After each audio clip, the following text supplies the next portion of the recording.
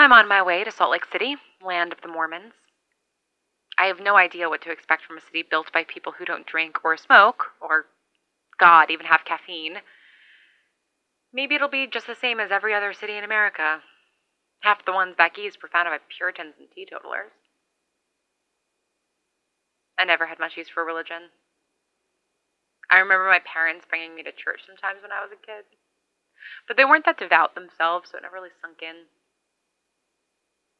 And no, my weeks on the road have not changed my mind about God. Not even that weird encounter in Colorado, whether it was a trick of the light or a hallucination I was having.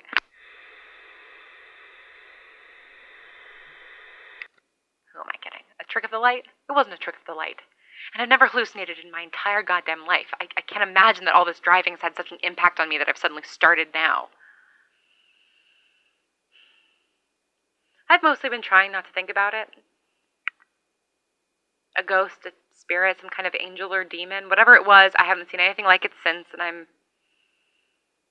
even if it was a ghost, just because I believe in the afterlife doesn't mean I believe in gods. And I'm not sure that that's what it was. I'm not sure I do believe in the afterlife. Maybe it was just... Maybe I should pick up some Mormon writing in Utah, see if they have anything to say about it. I have always wondered about the multiple wives thing. How does that work exactly? Even if all the women really were happy with the situation, which I'm not saying is impossible, it just seems like a system where maybe they don't get that much say either way, I can't really fit the puzzle pieces together in my head. Is it easier if you all have one relationship within the larger structure, or does everyone have relationships with everyone? I mean, I lived in New York for years and hung out in the art scene. I knew people who had both kinds of situations, and it never made sense to me in those cases either. Not to say it didn't work for the people I knew, I'm just not sure it'd work for me.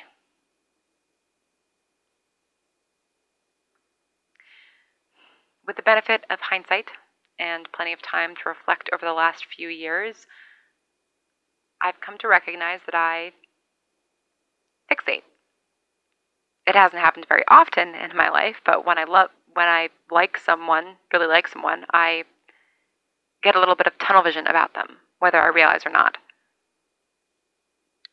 And if I ever got that person, I don't think I'd be selfless enough to share. Maybe that's unhealthy, I don't know. It certainly hasn't helped me have good romantic relationships. I think one of the reasons I never was really able to commit to Martha is because by that point I was already so crazy. It wasn't fair to Martha, the way I was. I just wish I'd figured it out at the time, either to tell Martha the truth, make her understand it was never about her, or to, ideally, give myself a smack upside the head and get over whatever feelings my heart decided to develop without my consent. If I'd known what I felt back then really felt, I would have done everything in my power to make sure I stopped feeling that way. What about you, Birdie? Did you leave a partner behind? If the world were suddenly full of people, is that something you'd want? I guess I can ask you about it on Thursday. Whiskey out.